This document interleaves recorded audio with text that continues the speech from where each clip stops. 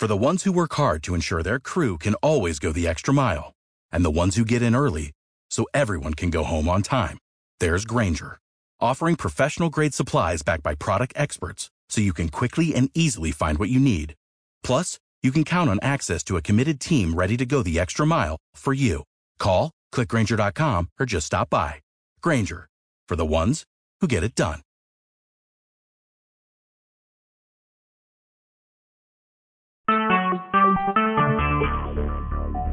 Talk shoes. Recorded live.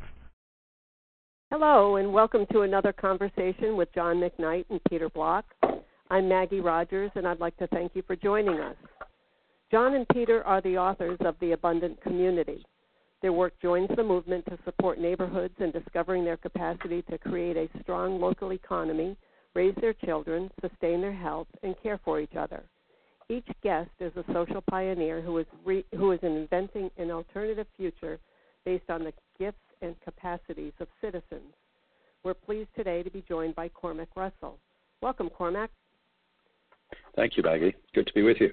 Thank you. Cormac has worked around the world using the asset-based community development approach to train communities, agencies, NGOs, and governments. Some of his recent work addresses health inequalities in low-income communities and promoting a strengths-based approach to working with young people. So after they've talked for a while, we'll open up the call.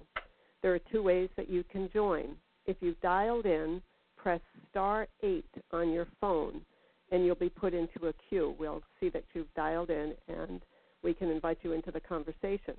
If you're following along on the web, simply post your comments in the chat window. We're very interested in your thoughts and reflections and any questions you might have. Leslie Stephen, our website manager, is supporting us in the chat room. So I'll turn it over to John now to begin the conversation. Welcome, everybody. We're really happy today that we could reach across the Atlantic Ocean and get Cormac Russell to join us. Cormac has been a most creative inventor of new approaches to an asset-based neighborhood that I know of. And we're just really happy that you could be with us, Cormac. No, it's a pleasure, John. Great to be together again. One of the things that I've been impressed with is the way you have approached the question of neighborhood building, however we want to label it. You've been very inventive in developing neighborhoods around a focus on learning. I wonder if you could tell us about how you've done that. Sure. Well, over the years, one of the things that struck me is that you can, with a new idea as powerful as and as old in some ways as well as new as the framing that you and Jody and subsequently you and Peter have created around the asset-based community development way of thinking. I think a lot of people can spend a lot of conceptual time around it and a lot of time in workshops. So about maybe nearly 10 years ago now, it really struck me that the critical invitation is an invitation to be in neighborhoods and to be in relationship with people. But one of the things that seemed pretty clear back then was that it was kind of countercultural, that an awful lot of people were really struggling to form those kinds of place-based connections. And so I thought it would be a good idea when we were spending time in neighborhoods to really be intentional about naming the fact that we were trying to learn again how to be in relationship with each other in a neighborhood context. And rather than, looking back with rose-tinted glasses and recreating the past, to really think about where we were and what we were doing as a learning journey, which could honor the past, but was very much in the present tense, and very much about appreciating what is within and around us. There's a poet, David Wagner, and he's got a lovely line. He says, "Wherever you are is here, and you must treat it as a powerful stranger." And so a lot of our work is about just calling people into a radical presence and a radical act of revealing what's here and how we can get that connected up and mobilized. So in practical terms, what we did was, as people were coming to workshops, we said, well, what would you like to do on Monday morning, and how can we come alongside that? And over the years, particularly in the United Kingdom, we've had the privilege of coming alongside some folks that you might describe as precipitating leaders. So they really understood that their organization existed not to grow its assets, but to put its assets at the disposal, if you like, of community and of building community. So we found over the years a number of these precipitating leaders who just wanted to shift away from that model of advocacy or that model of service provision and move much more into how they could support people to discover and to connect what they had. So very much leaders who were saying, our work isn't about deliverables, it's about discoverables. So largely the learning conversations, the learning communities move into those leaders saying to local communities where there's energy really, can we walk alongside you for 2 or 3 years, and how can we be of support to you?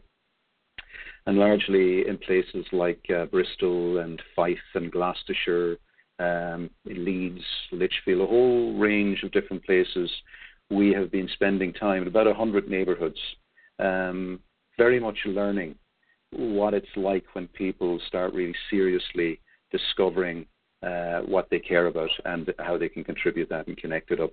So it's interesting, in most of the learning sites and the learning communities, we would rarely use the expression asset-based community development. So it's very much about the practice, I would say, and the emphasis on the rhetoric or the narrative. Over time, it becomes helpful to have some words and some frameworks to hang what people are doing on. But largely what we're interested in is how people at neighbour-to-neighbourhood level get together and connect with each other. So that's what the learning conversations and the learning communities enable. And I suppose when you've got 100 neighbourhoods over a 7 to 8 year period, what also starts to happen is that starts to generate a set of stories and create a little bit of attention, I think, that often doesn't get bestowed on neighbourhood work and work that comes from the grassroots. So over the last number of years, I've really begun to notice that these learning sites, because of the power of the efforts that are being created, are really beginning to draw a lot of attention and raising a lot of very interesting questions for other citizens who live nearby, but also for practitioners who serve communities. And it raises a lot of questions about what do we mean to actually walk alongside communities. So the learning has been quite vast, and I suppose one of the areas that's been very rich for us is we've begun to talk about what we call 8 touchstones, and these are just some of the key things that we've started to notice are common in people's practice as citizens, but also as professionals, as practitioners who are trying to be helpful. I don't know if it would be helpful to share some of those with the audience. Absolutely. Do. Okay. Great. So one of the things that we often emphasize is that a lot of this work is it's all very iterative. So we're working in a very complex rather than a simple or complicated environment. So it's not a science, it's very much an art form.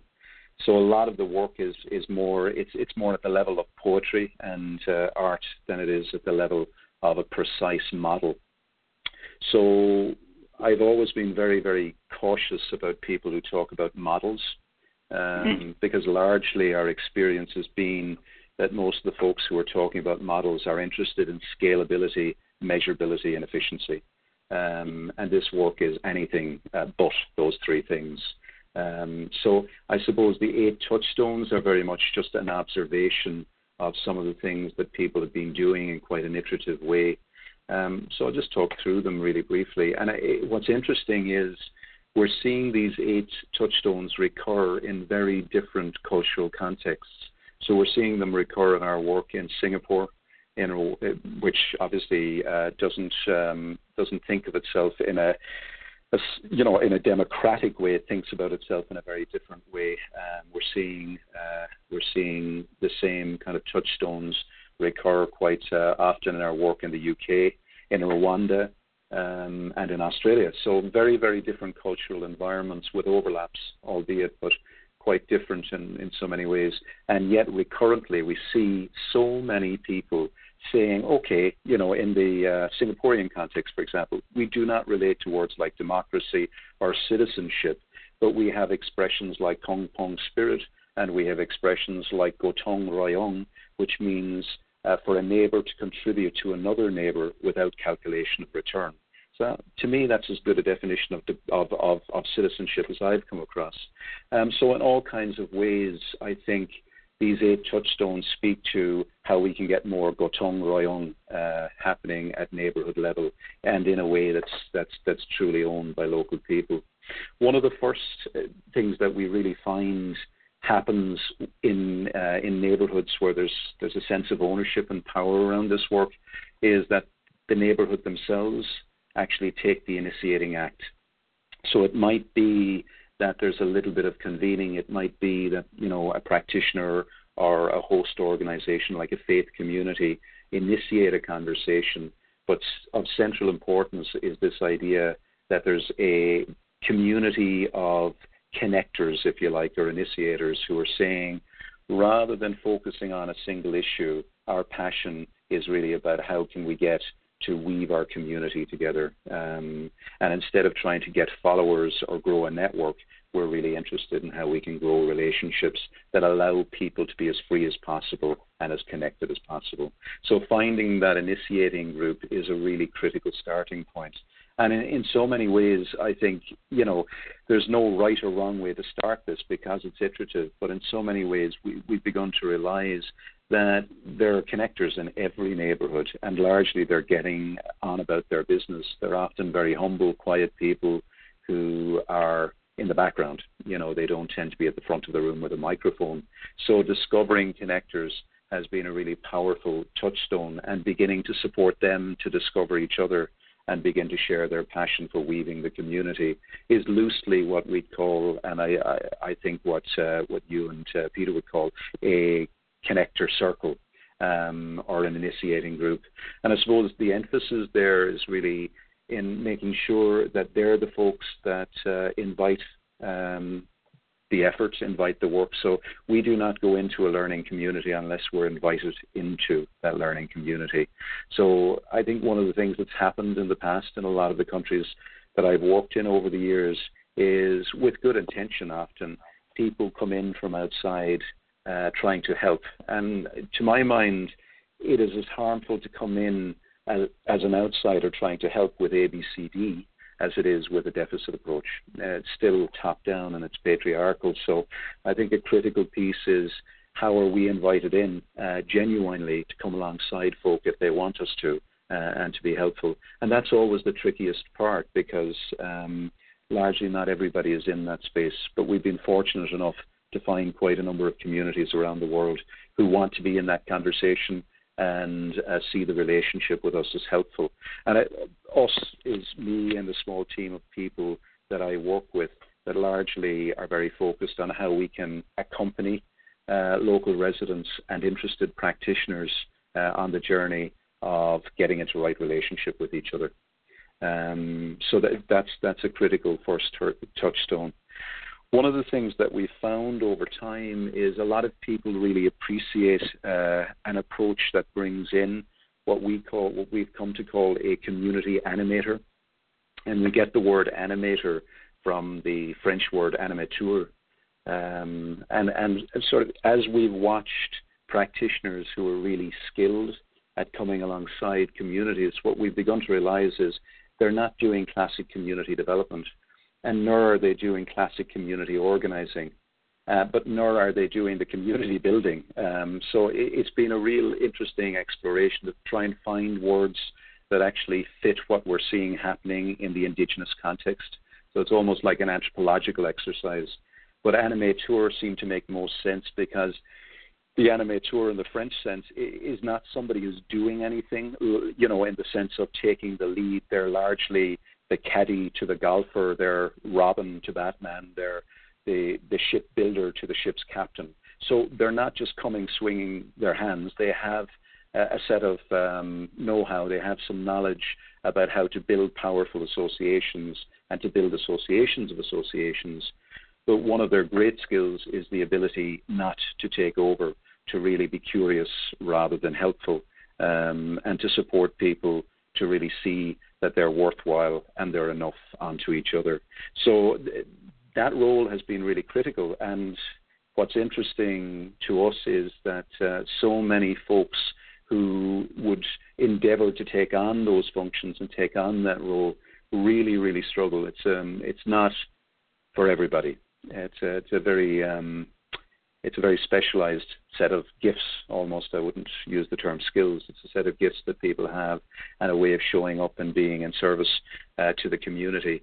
But it's something that has, I think, been of great value, particularly in neighbourhoods. I mean, the scale of neighbourhoods we tend to work in is around about 3,000 to 5,000.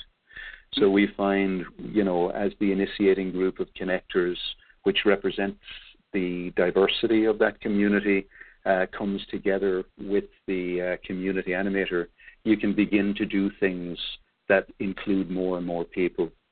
We have seen community animator or community connectors, local residents in neighbourhoods do the work on a voluntary basis, but often it's quite intense when you're trying to grow an association, really ensure everybody is feeling productive in the neighbourhood and grow that power base.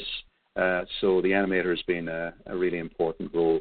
And linking the animators and the connectors together, the third touchstone is really about what they do.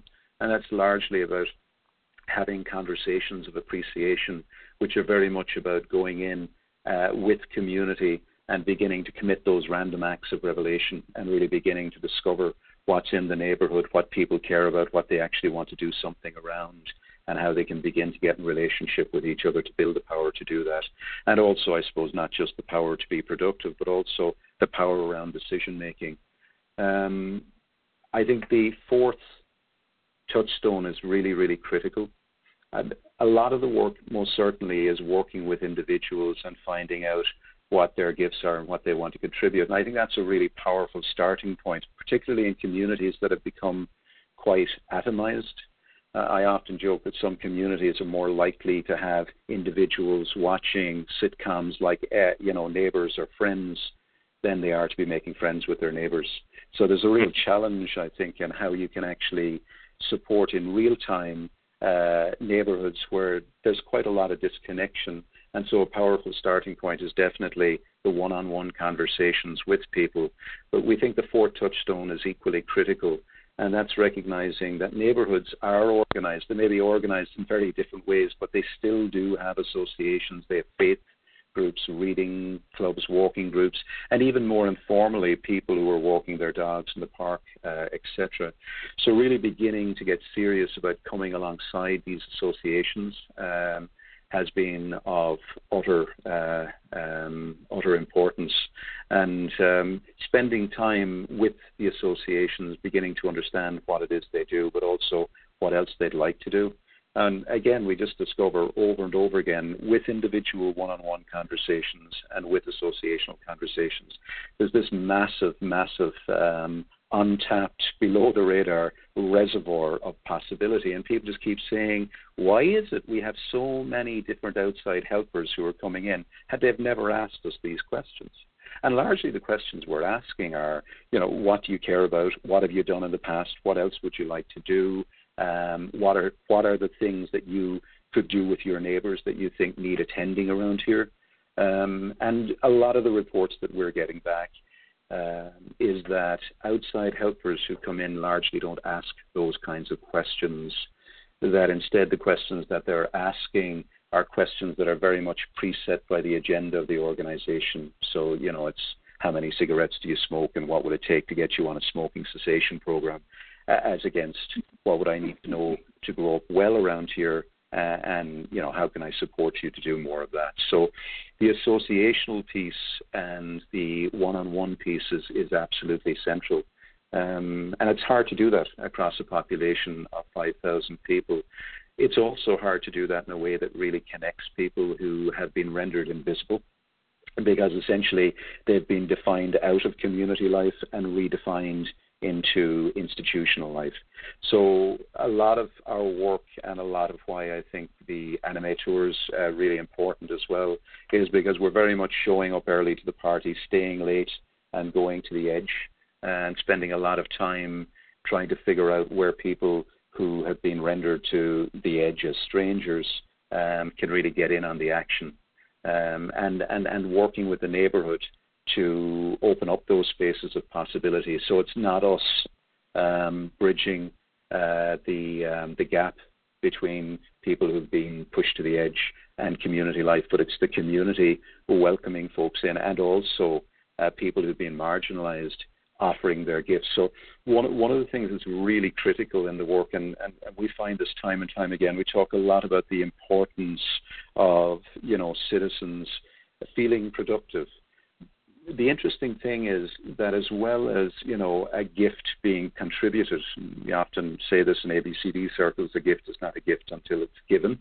But it's really, really interesting at neighborhood level. The critical thing is also about whether that gift is received.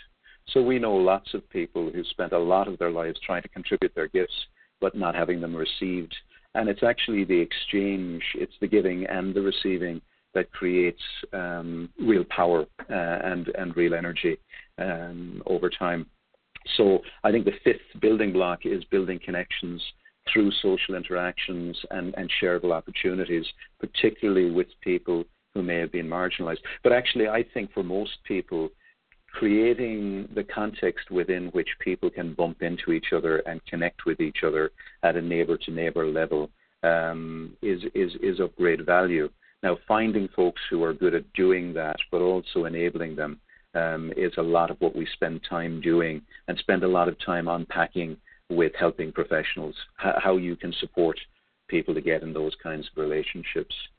I think what ends up happening when those 5 touchstones dynamically are in the mix is eventually people start understanding that there's a different conversation happening.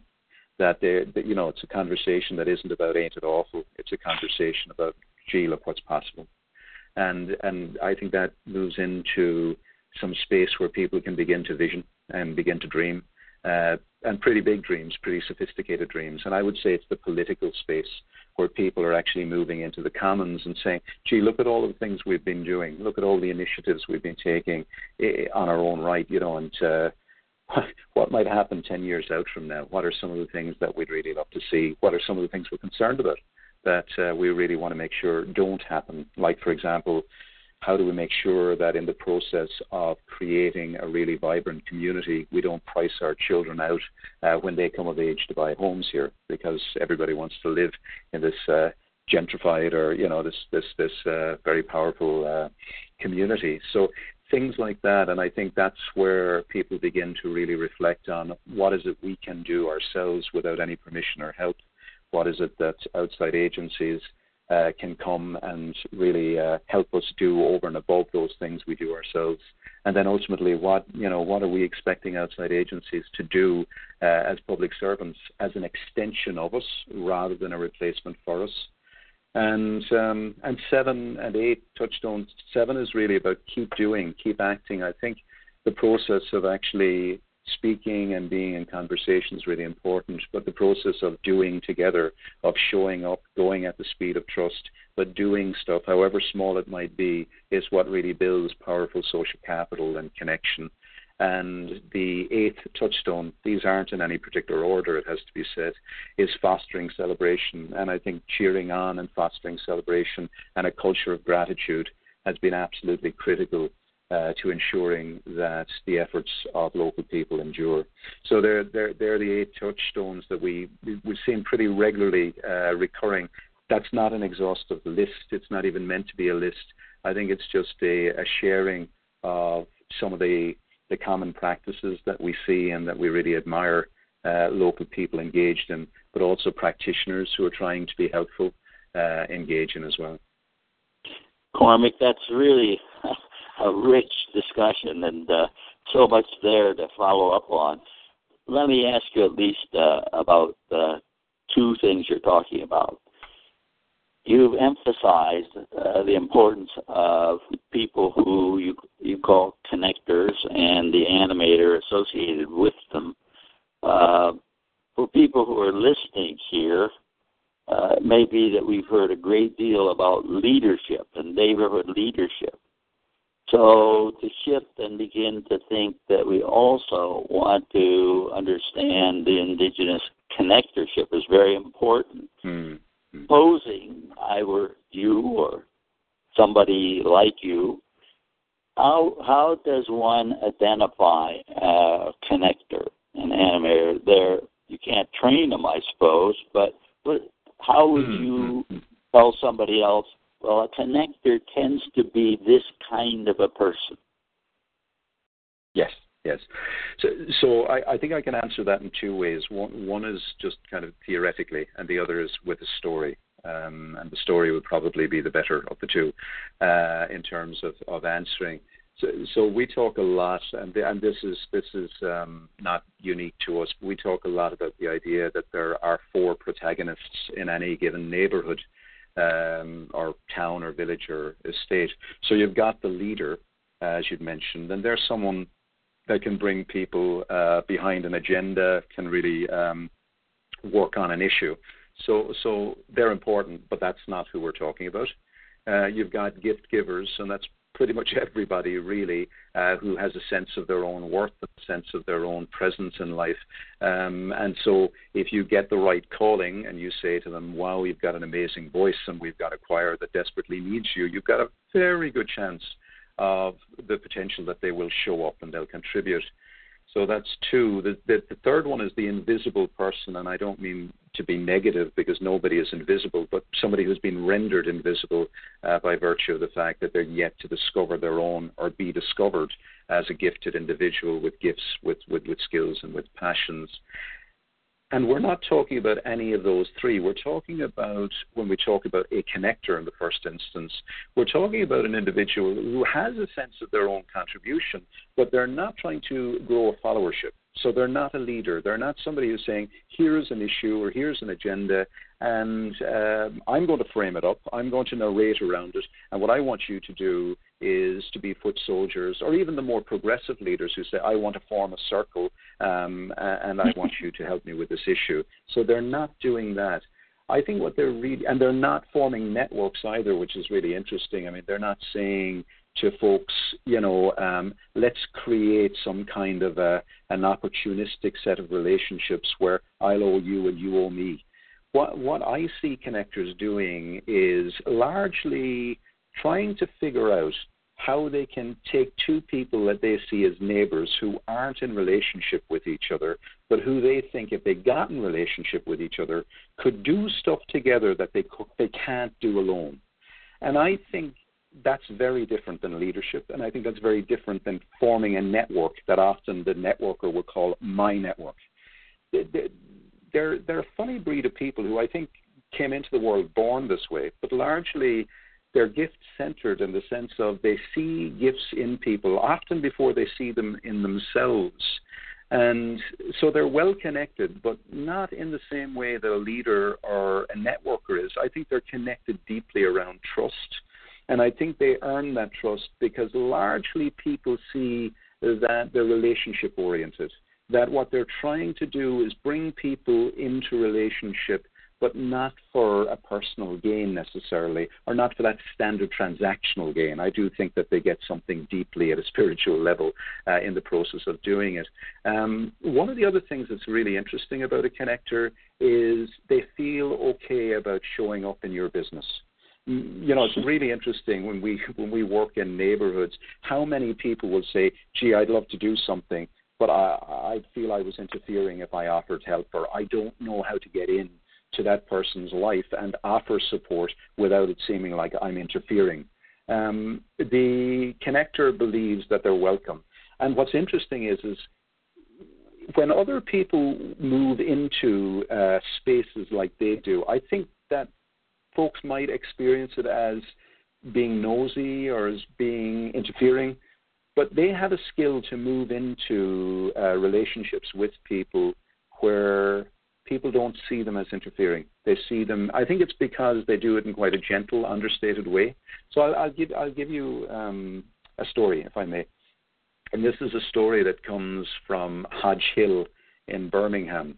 And so it's a community, it's an estate of about 5,000 people, an urban estate outside of Birmingham.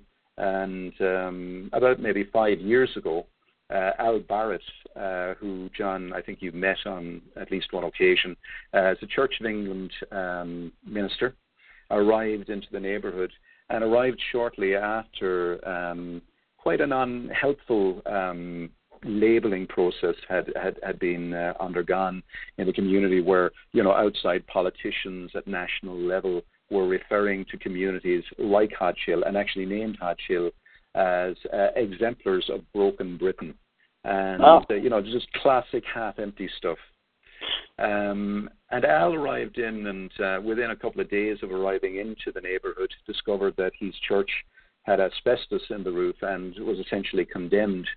So he had this great insight that if he couldn't get people into his church, he better try and build community outside of the building, and cross his fingers after that.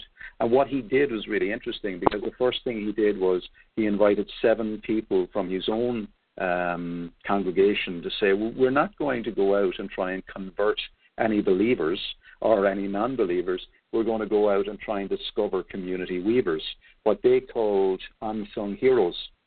So they didn't use the term connector. And I think this is a really clever thing to do, to not use preset terms, but to really go out with whatever will work in the local context.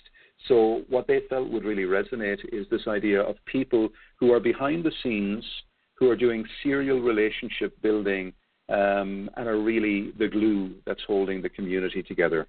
And what they did, those 7 people, was just go into bumping places, walk in the park, go to quite unusual lengths to try and have conversations with as many people as possible about who are these connectors, and basically then listen to the multiple rumors.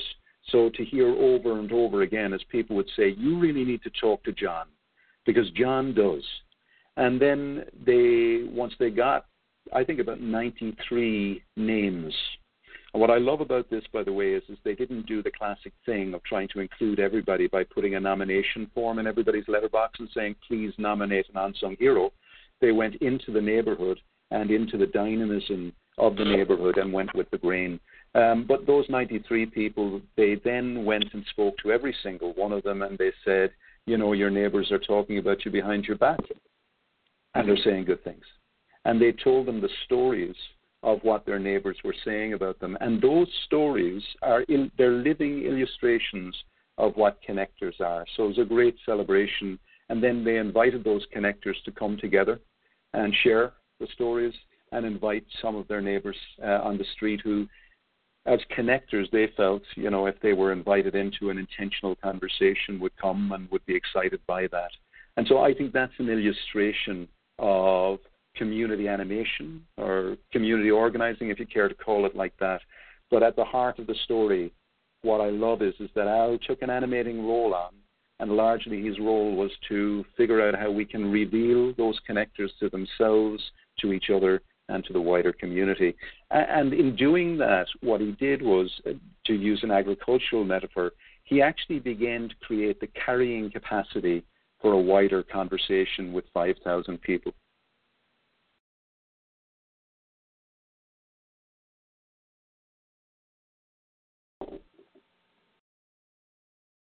Well, we Hello? We seem to have lost John McKnight. Oh. Cormac, you still there? I'm still here? Yes, you are. Did you stop talking, or were you cut off? I kept talking. I don't know. Well, I'm not sure. When did I?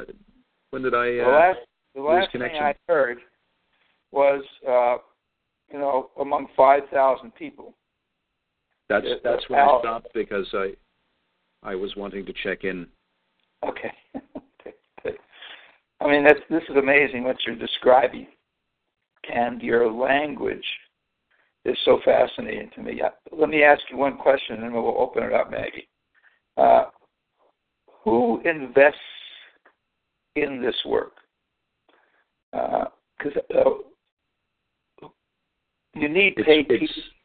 Now, some of them I know are ministers who are funded by the church to do this work. Who else? That's right. So we have a diverse base in Australia. It's the same. So it's a mixture of municipalities, local governments, some charitable trusts who've got independent money from government, so they've got a little bit of latitude. We have one NHS trust that actually used some of their endowment to invest in financing community animators. We've seen some housing associations do this.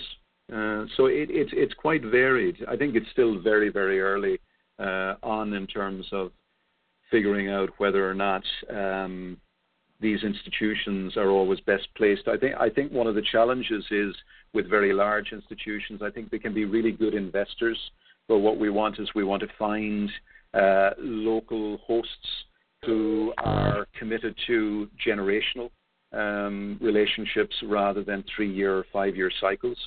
So I think what we've been trying to work through in the UK and Australia is how we can really honor the assets of the big institutions who really want to contribute to this way of working, but also support them to work with allies that are actually embodied and embedded in the community and who won't be going anywhere over the next 10 years or the next 25. And so those are some of the juggling or balancing acts that we're trying to work through at the moment. Yes, Cormac, this is John. I got cut off on my phone, so I just wanted to say I'm back. Peter, you were. No, I was thinking it might be good to see if people have questions. Yes. I'm looking on the chat, and it's so beautiful listening to you, Cormac. I just almost. Very kind, Peter. Thank you. It's just amazing, and the 8 that you list. It's nice to give some order to them, and I know they don't come in sequence. And when you talk about random acts of revelations, that sentence is such a powerful sentence. So, Maggie, why don't you see if anybody would like to call in and make a comment or ask a question or just tell us what's on their mind at the moment. Sure. If you would like to do that, like to call in and talk to Cormac or to Peter or John, just press *8 on your telephone, and you'll be put into a queue, and we can acknowledge you, or just jot something in the chat if you're on the chat. So while we're waiting, wait a minute, we have one, Peter. So why don't I take this caller? Let's do it. Hello and welcome. Yeah, hi, this is Norland Dimmitt. I've been checking in on these calls for a number of months, but I just want to throw out, I've recently shifted the entire vision of what we're trying to do social mission-wise with this little funding engine for good we're building, from hopefully disrupting, and I shouldn't use that word, but the residential brokerage industry. We are focusing on the interfaith dialogue movement, and I want to put quotes in there, but we want to undo the quotes. And I'm wondering how you think that fits into this interfaith dialogue movement of bridging the gap. For example, Religions for Peace, if you're familiar with them, how that fits into, again, quote unquote, the ABCD movement. Thank you very much. Cormac, you want to comment? Sure. I think one of the challenges in terms of what we're trying to do working at neighborhood level is firstly recognizing that faith communities and the culture of building fellowship, the culture of being present in a neighborhood, and the culture often among many faith communities where the pastor will actually come and live among the neighborhood. So they're not salaried strangers, they're neighbors and they're friends, is really, really powerful. So that's the first thing to say, to honor that, to value that, to find a way that that can be recognized as a powerful asset. I think with everything, with power comes responsibility, and one of the challenges, I think, with faith communities in this work is making sure that, and I want to say this very respectfully and very carefully, but that faith doesn't become a silo in that sense that we're saying, well, we're only going to do what we're doing because our agenda is a faith agenda. If we do it, we might get some dividend. We might get some faith dividend. I think the people of faith that I've seen that have been most impactful at neighborhood level have showed up at neighborhood level to make a contribution without expectation of return in terms of their own hope or agenda. I guess their fingers are crossed behind their backs in terms of hoping that something will come of that in terms of what they care about and what they're passionate about. But really setting that agenda to a side and saying, well, by bringing all the different faiths together, by bringing people of no faith together, by bringing the Chamber of Commerce together, and so on and so forth, we can begin to have a dialogue about this place that we all relate to. I have a friend, Anthony McCann, who says, for me, the life closest to us is where differences are mostly made. And so I think that's really interesting because the neighborhood as the primary unit of change rather than the individual or the faith perspective or the institution, that's the radical innovation in this. And I think within that what starts to happen really is a culture of community emerges. And, from a faith perspective, I don't think there's anything a whole lot more sacred than when a group of people find a way of being in relationship with each other where they grow a culture. And so to me, I think, yes, by all manner of means, let's organize faith communities to make those contributions for change. But I think we have to figure out a way that they can be in relationship where other people come in and where their agenda is in front and center. That's great. I think I have a question, unless there's another one, Maggie. There is one in the chat, and we do have a caller from California. Okay, let's go with. Let the caller do it since they're holding their breath. Okay. This caller is Peter Can you hear me? Peter Kirstenbaum? Hello, Peter. Yes. Okay. You're hearing me, right? Yes. Yes. Okay. I just want to make an observation, a quick observation, and that has to do with the center of the American culture and something that I heard from Africa, which is that the First Amendment is referred to as the I am experience, and that people who deal with the third world must understand that the I am experience does not exist. And to make the statement, I am, makes no sense, but we are does, because I was struck particularly by the expression of people being made invisible. And an earlier friend in my life wrote a book called The Death of a Nobody. And you're talking about how to make people aware that motivation starts with them, but that point has been extinguished.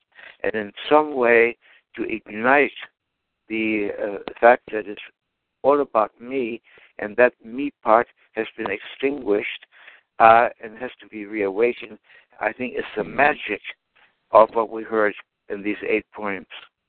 So the what is at the very heart of our culture, the First Amendment, is really a danger to any really important community work, because it's about the we are experience, and it has to start not with me, but has to start with you.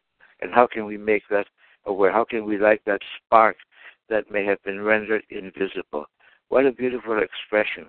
What a tragedy that people have been rendered invisible. How can you, without being an I am, let them know they are? So let me make that observation. Beautiful. Well put, Peter. Wow, that's a great question. Thank you. Can I just say, I think I really genuinely believe through this work that it proves that happiness doesn't come from within, it comes from between. And it's just fascinating to me.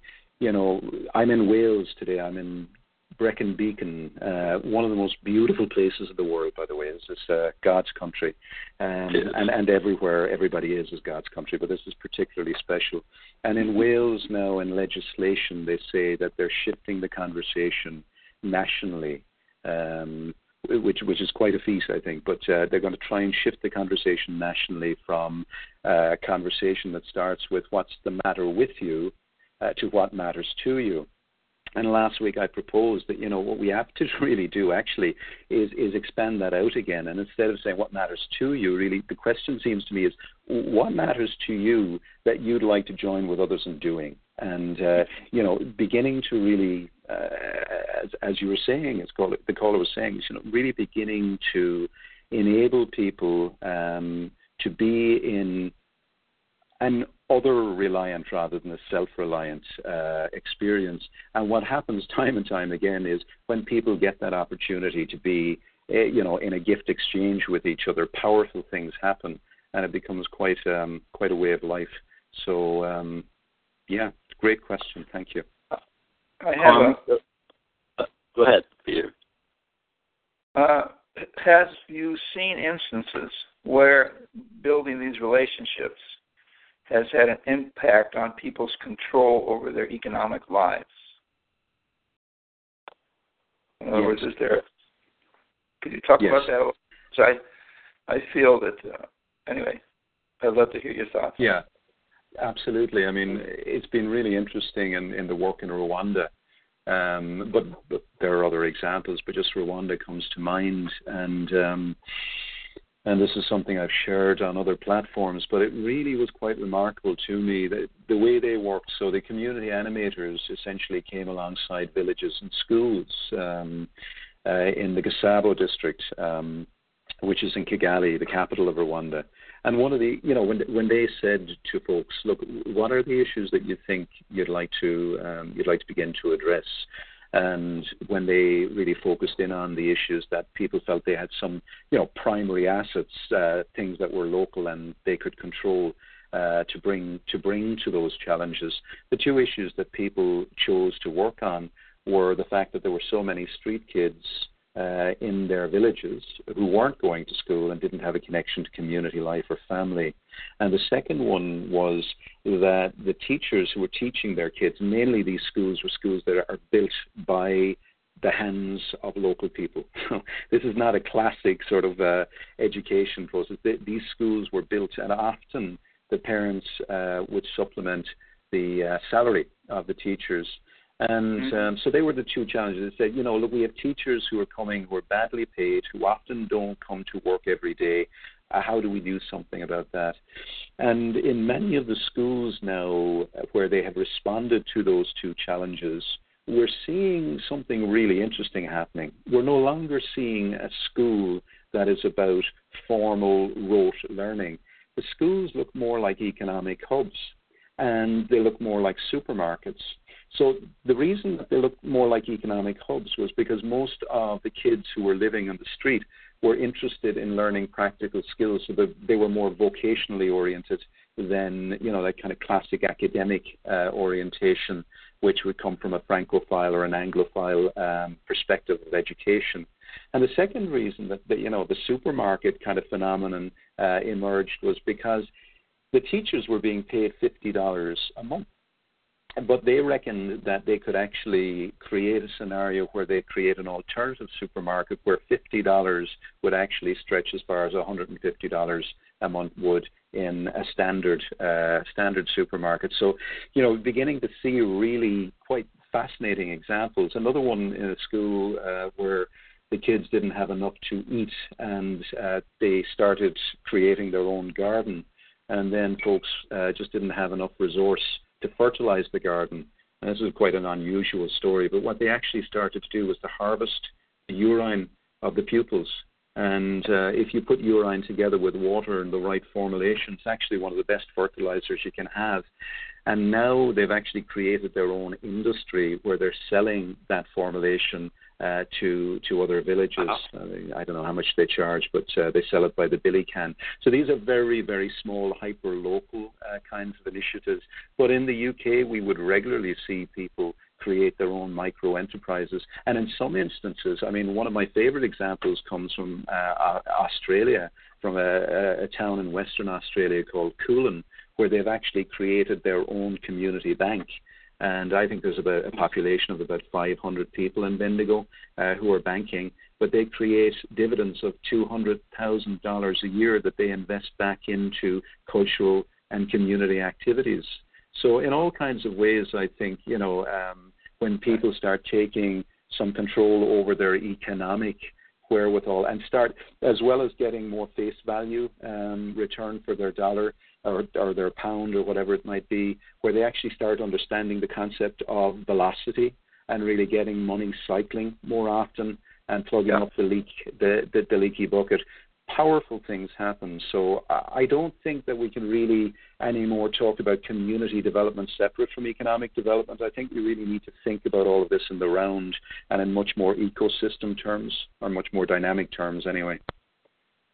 Cormac, one of the things that might be helpful to our listeners is to know how could they get, do you have some place where they could get the touchstones, what you've told us? Yes. I know you've written them down. Mm-hmm. How could somebody get those 8 touchstones?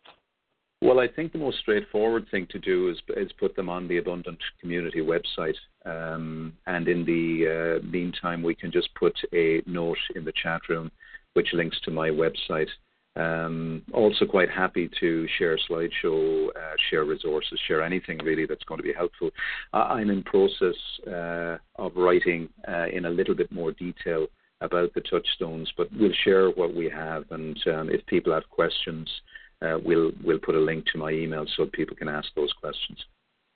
So we're going to put on our website a way of contacting your website so people can see the video and other materials. Yes, but I'm quite happy to share it on your website as well. That's what I'm saying, but also I think we can put it on your website as well so people can just directly download. Just so you know that your website, Cormac, it's on the chat window. Is it? Okay. And you can get the touchstones by going to that site, right? Yeah. You can. So, Maggie, anybody else calling in?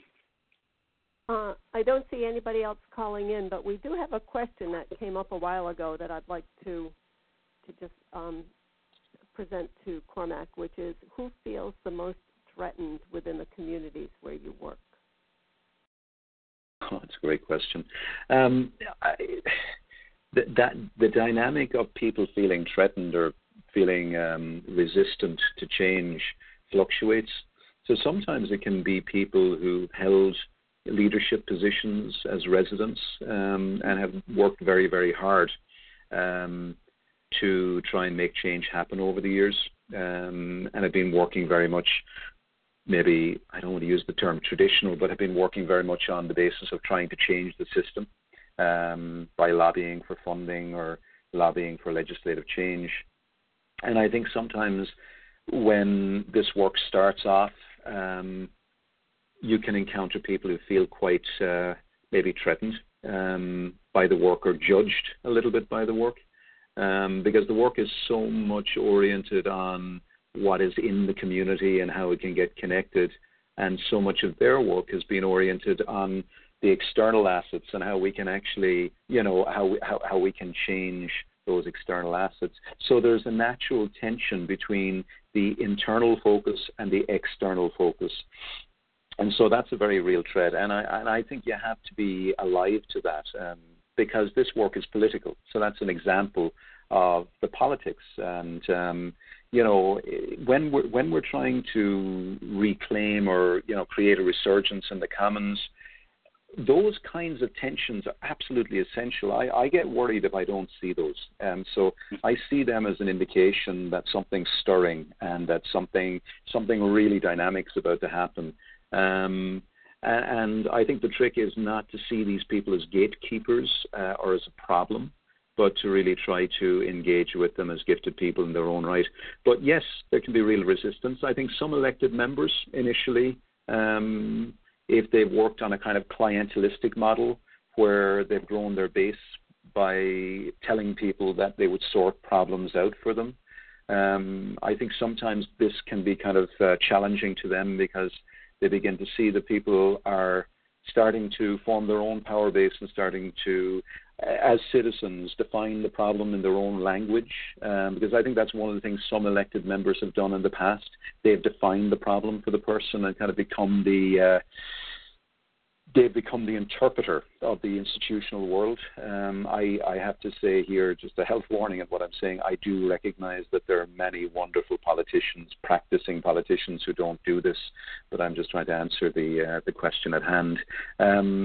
I think sometimes also practitioners who've been maybe working on very traditional ways of engaging with the community, who've been classically kind of coming in and just organizing all the young people together with other young people or all the older people and putting them in silos. I think they go through almost a turbulent or traumatic period where they start to either question their own work or defend their own work, or a classic one that we see is where they come along and say, oh, we've been doing ABCD for years, and then they tell you what they're doing, and it doesn't quite add up. But these are all, I think, opportunities to have some tricky conversations, and that's the nature of community. That, you know, it isn't all straightforward. It isn't all positive in that sort of non-contestation sense.